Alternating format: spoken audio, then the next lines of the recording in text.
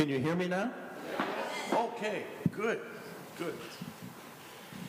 The Gospel of Mark, chapter 1.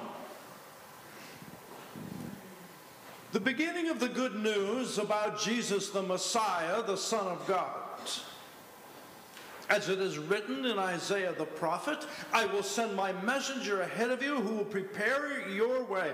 A voice of one calling in the wilderness, prepare the way for the Lord, make straight paths for him. And so John the Baptist appeared in the wilderness, preaching a baptism of repentance for the forgiveness of sins. The whole Judean countryside and all the people of Jerusalem went out to him. Confessing their sins, they were baptized by him in the Jordan River. And John wore clothing made of camel's hair with a leather belt around his waist, and he ate locusts and wild honey. And this was his message. After me comes the one more powerful than I, the straps of whose sandals I am not worthy to stoop down and untie. I baptize you with water, but he will baptize you with the Holy Spirit.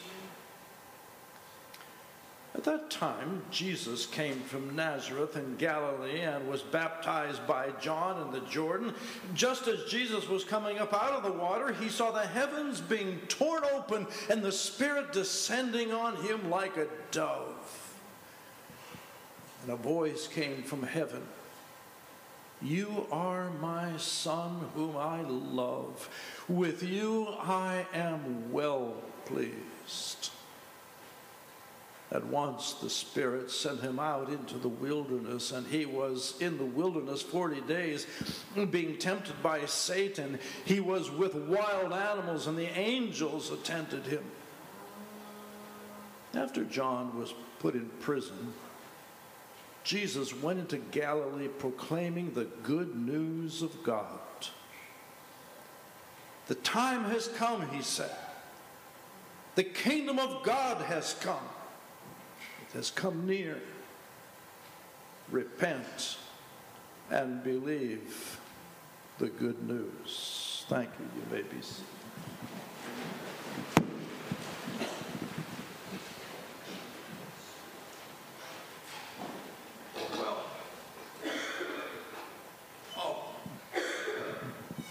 This summer, there is an evangelist coming to Old Saybrook, not one of the churches. He's coming to the Connecticut River, where the river empties out into the Long Island Sound, and he's a great preacher, I hear. He's going to be preaching a powerful message of repentance. And people are really excited about his coming. We're going to be meeting at the church the 1st of June, and we're going to be walking to Old Saybrook. Of course we're going to be walking. Of course, I mean, what are you going to do? Ride a donkey? No, of course you're going to be walking. It's about 50 miles. And it's kind of a long walk for some of us, so we're probably going to be sleeping alongside of the road, and it's okay. The women will be in one group, and the men will be in another group, and we're going to keep an eye on each other, and that'll be fine. And we're probably going to stay there 2 or 3 days, because, you go a long walk like that, you've got to listen to this guy. And then we're going to be walking back home, and who's in? Oh, I only see one hand.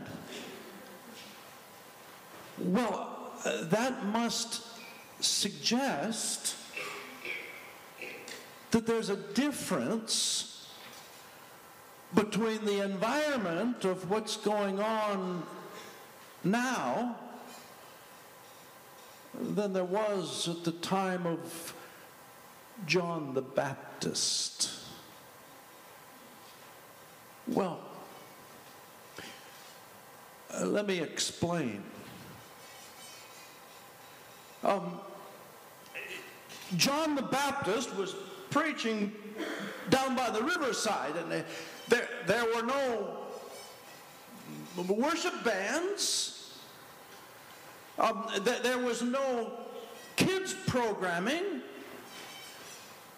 It was just John the Baptist and his powerful message of repentance. And so you might wonder why. Because our text, and we just read it, said that all Judea went to hear him. In fact, all of Jerusalem went to hear him. If you read Luke's account, the opening chapters of Luke, you'll read that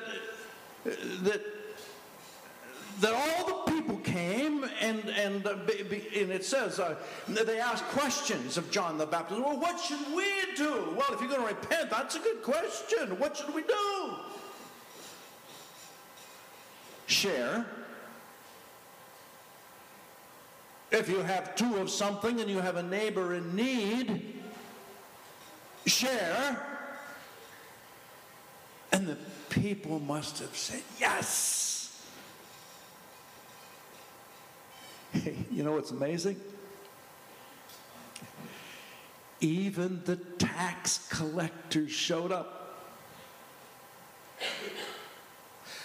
And they said, well, what should we do? Duh. Don't take more than you deserve. And the people must have cheered. Oh, they must have gone wild over that suggestion. Because that was a problem. The tax collectors would come and be knocking on people's doors. And if they were supposed to collect $500, they would demand $1,000. And if you don't pay up, we're going to send you to jail or worse. You know who else showed up? Roman soldiers. Yeah, whenever there was a large gathering of people, the Roman soldiers showed up because they needed to keep the Pax Romana, the Roman peace. There would be no people gathering together to start some sort of a rebellion against. No. The soldiers were going to be there. You know what they asked? What should we do? Stop extorting. Stop taking your sword and putting it in people's belly and demanding money from them. Be content with your wages. Oh, the people must have cheered. That was a problem. I mean, everybody showed up. Why?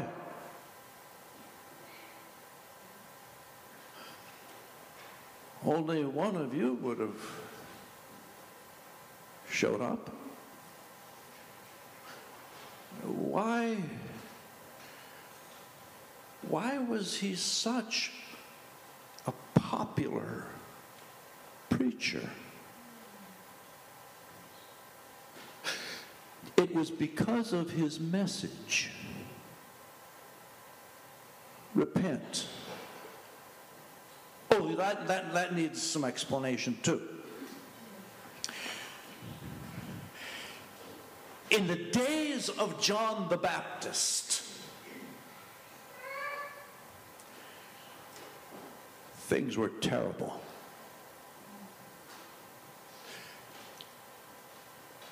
The Jewish nation was in serious trouble, and everybody knew it. Oh, and it wasn't new. The Jewish nation had been in trouble for 600 years. if you go back, and I'm going to use ballpark figures here, if you go back about 600 years, 586 actually, Babylon overthrew Jerusalem and dragged all the people out of the city and made them go live in Babylon. So they were just pawns in the powerful hands of the Babylonians. Well, that lasted about 70 years. And then Persia overthrew Babylon. Good. So they were allowed to go back to their homeland. Wonderful. But Persia, don't misunderstand this, Persia was still the power. Oh, and a couple of hundred years later, Greece overpowered Persia. That's why the New Testament was written in Greek. Greece was the powerhouse, and the Judeans, the people of Jerusalem, the Jewish nation, was a pawn in their hands, treated terribly by some of the Greeks. And then about 100 years before Jesus, Rome conquered Greece. And they came in, and they sent troops into the city of Jerusalem to keep the Roman peace.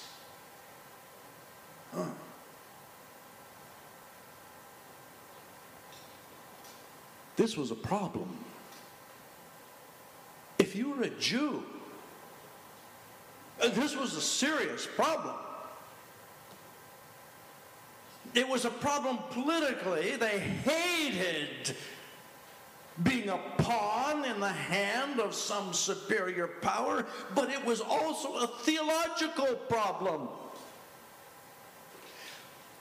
They considered themselves to be the people of God.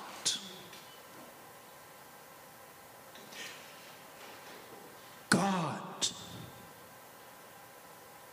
was to be king. And if God is king, that means everybody is subservient to that king and to the kingdom. They could hardly wait for the kingdom of God to come. And it was going to happen. The prophets prophesied of it. The Messiah was going to come. The king was going to come. The king. Jerusalem didn't have a king, not a real king. Oh, they had this guy, Herod, who wanted to be called king. And so he paid off the Romans so he could have the title King of the Jews. What a pathetic situation. But the faithful Jews knew God was about to act. You could feel it in the air. People talked about it on the streets. God was about to come. God was going to send his Messiah, but not yet. Somebody had to come and prepare the way. Somebody had to tell all of the Jews to repent. Yeah. Because only when God's people repent would then God send his Messiah and cause the Jewish nation to rise. They could hardly wait. And there was some thought that maybe God would send Elijah. You remember him? He was the great prophet that never died. He just was taken up into heaven. So it was thought that God was going to send Elijah. And it's happening. The Jews were sure of it. It was happening. It was happening right now, down by the Jordan River. There was a guy named John, and he was preaching, the powerful message of repentance. Oh my goodness. And he even looked the part. He wore camel's hair. Nobody wears camel's hair these days. He looked the part. And he was preaching a strong message of repentance. And everybody knew that's exactly what we need here. That's exactly what we need. Everybody has to. You can't expect God to come. You can't expect God to send his Messiah unless you repent. It was exactly what we need here. And this was not to be missed. If you have animals at home that need to be taken care of, you better hire somebody to come and take care of them, because you need to be down by the Jordan River. You need to hear this and plan on being baptized. Baptized? What's that? If you read the Old Testament, there's nothing there about baptism. Oh no. Baptism developed in that period of time known as the intertestamental period. The time between the writing of Malachi and the coming of Jesus, a lengthy period of nearly 400 years.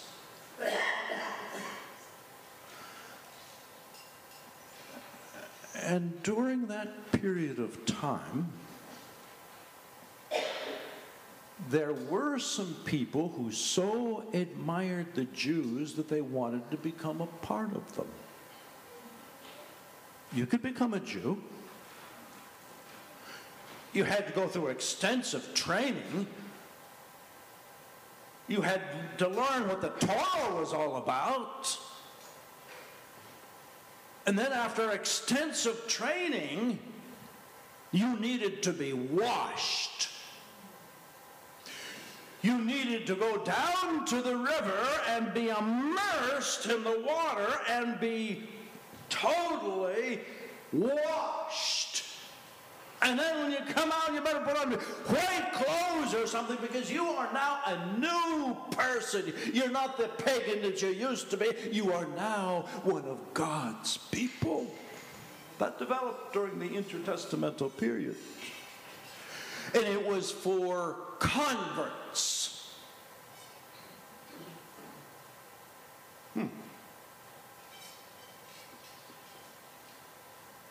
John was preaching a message of repentance, and he was telling the Jews to repent,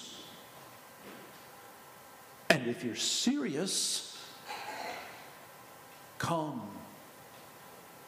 and be baptized.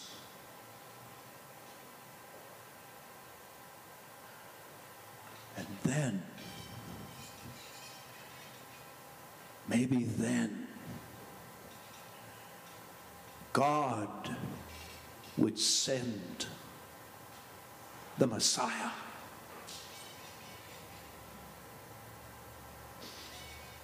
Well, they were right,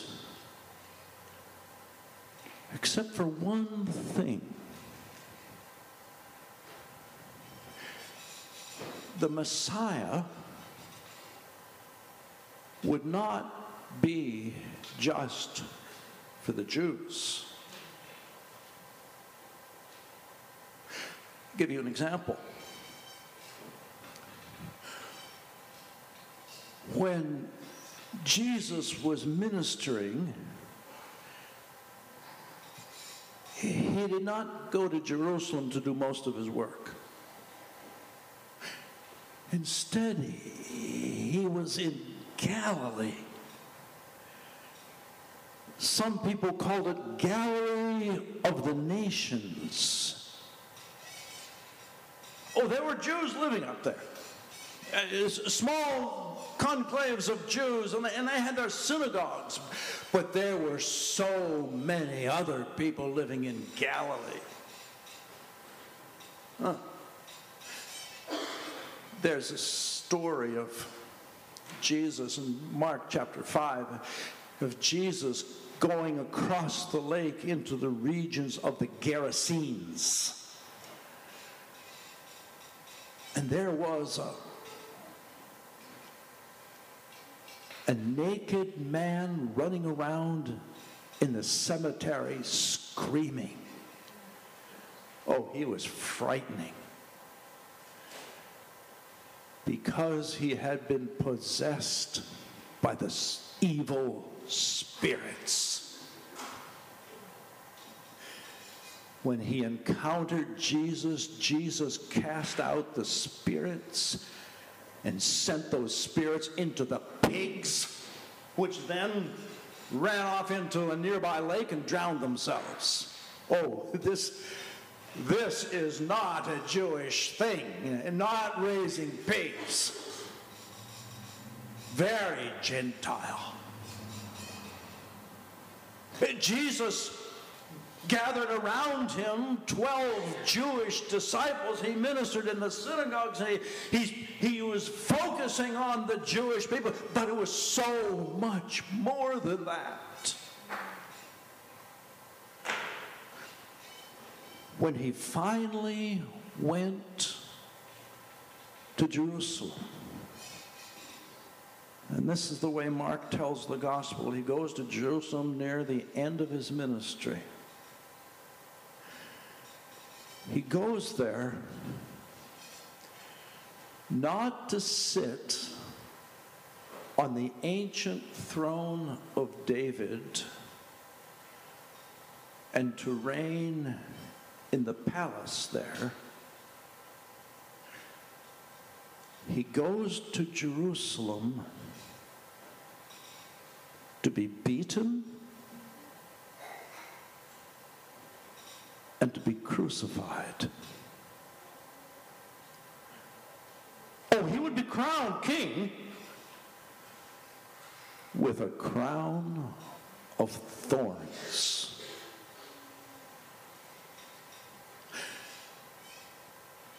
And on the cross,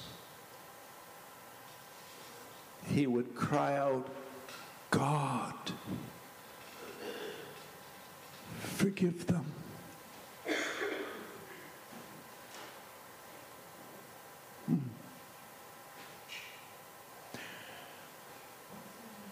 That's what they didn't understand in the days of John the Baptist. This Jesus that John prophesied, the Messiah, would come and he would die for the sins of the world. 2,000 years ago, for them, for the sinners 1,000 years ago,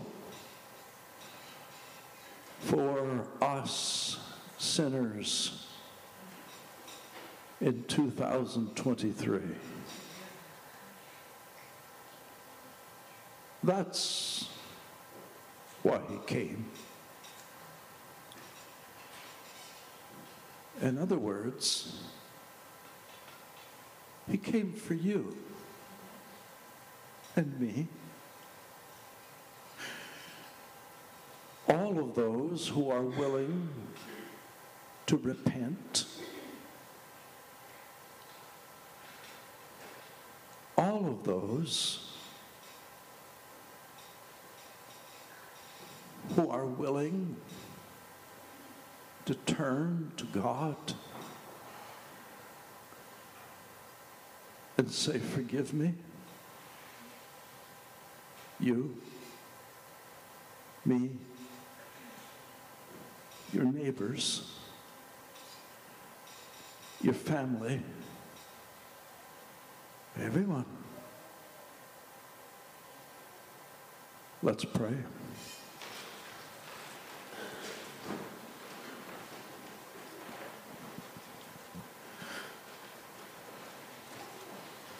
Lord Jesus,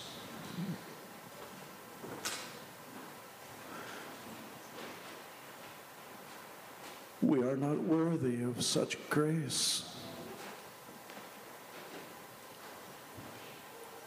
of such mercy, of such love.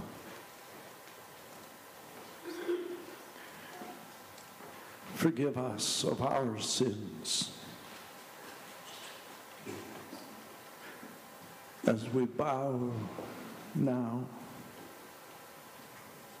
where we are in our seats.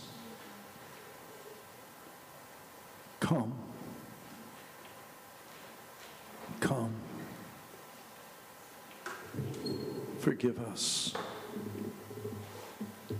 Thank you. Thank you. Thank you.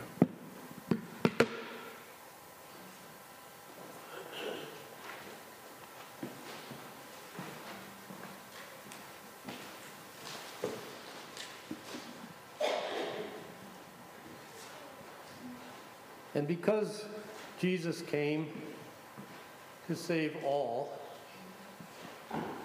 we as Christians follow the Great Commission and go into the world, and we spread the word, and we baptize in the name of God the Father, God the Son, and God the Holy Spirit. And today we have the privilege of sending off one of our mission teams to the Dominican Republic. They'll be leaving on January 6th. And I would like to call any who are here from that team forward, along with the deacons, Pastor Bill. And we're going to give them a send-off prayer.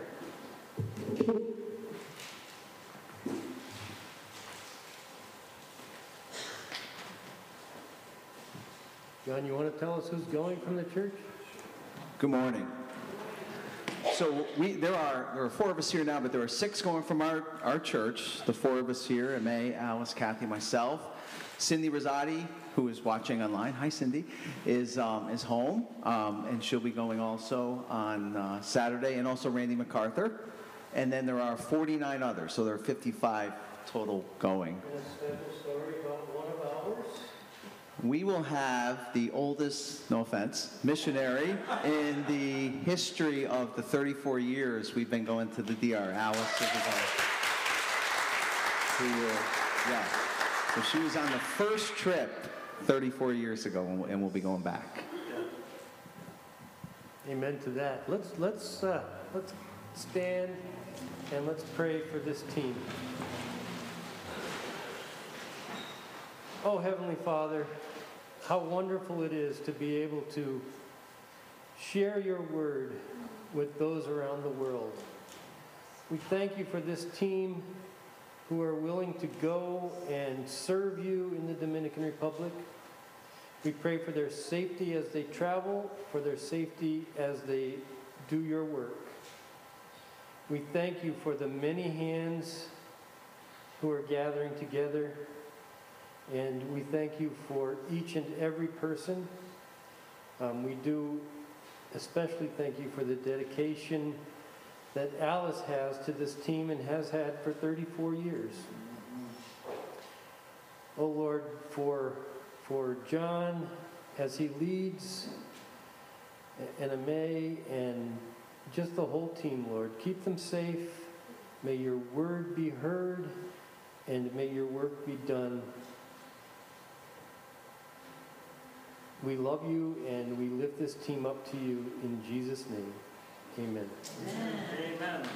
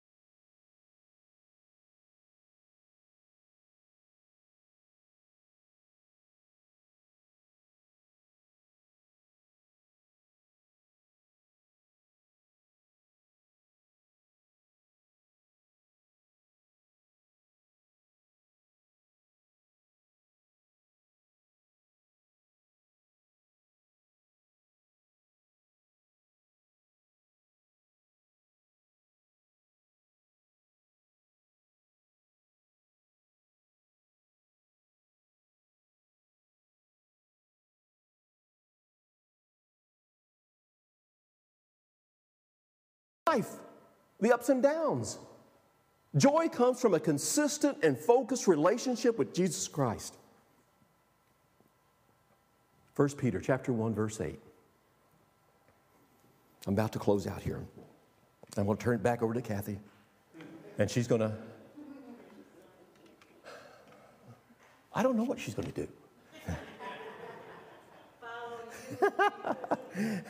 1 Peter chapter 1, verse 8. Though you have not seen him, you love him. And even though you do not see him now, you believe in him and are filled with inexpressible and glorious joy. Aren't you? Do you know anyone who's living this level of life? Joy unspeakable. Full of joy. Do you know anyone?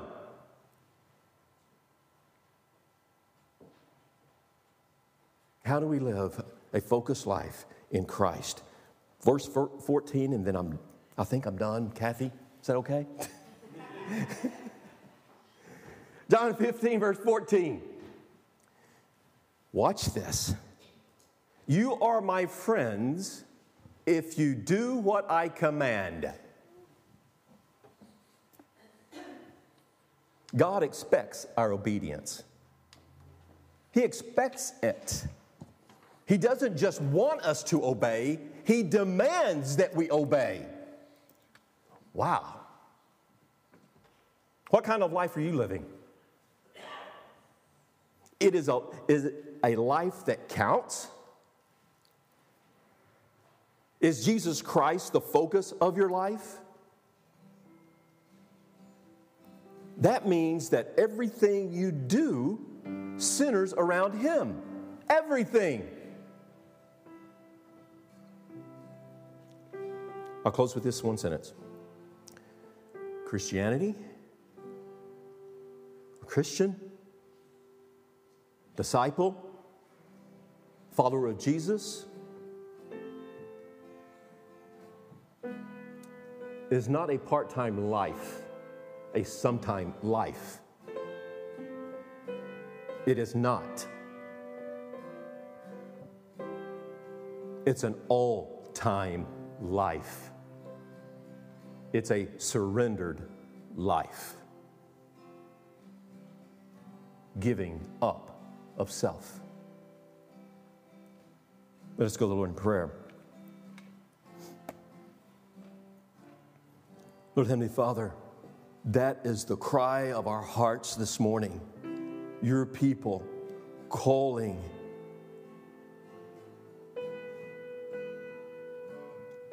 in repentance. Forgive us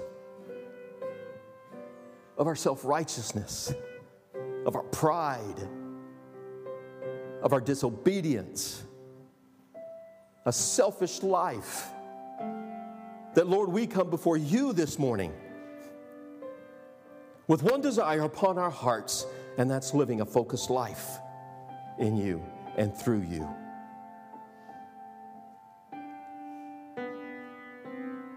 Lord, I pray, and this is a bold prayer, whatever it takes, Lord, in the life of your people, professing Christians, your church, whatever it takes to bring us to our knees and live a life centered on you. Put it before us, Lord. Put it before us. And in making that statement, I see one person. I see Jesus Christ. And then I see the power of the Holy Spirit working upon those that are within the sound of these words, this prayer, whether it be in this building or online. Specifically, people online. You're welcome in the house of the Lord. Don't make him a life of convenience.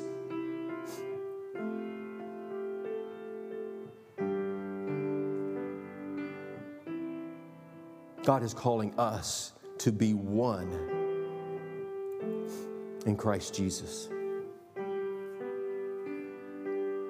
So, Lord, I pray that your Holy Spirit moves within those that have been listening, those that have ears to hear. And the Holy Spirit moves them before your throne, on their knees, in repentance.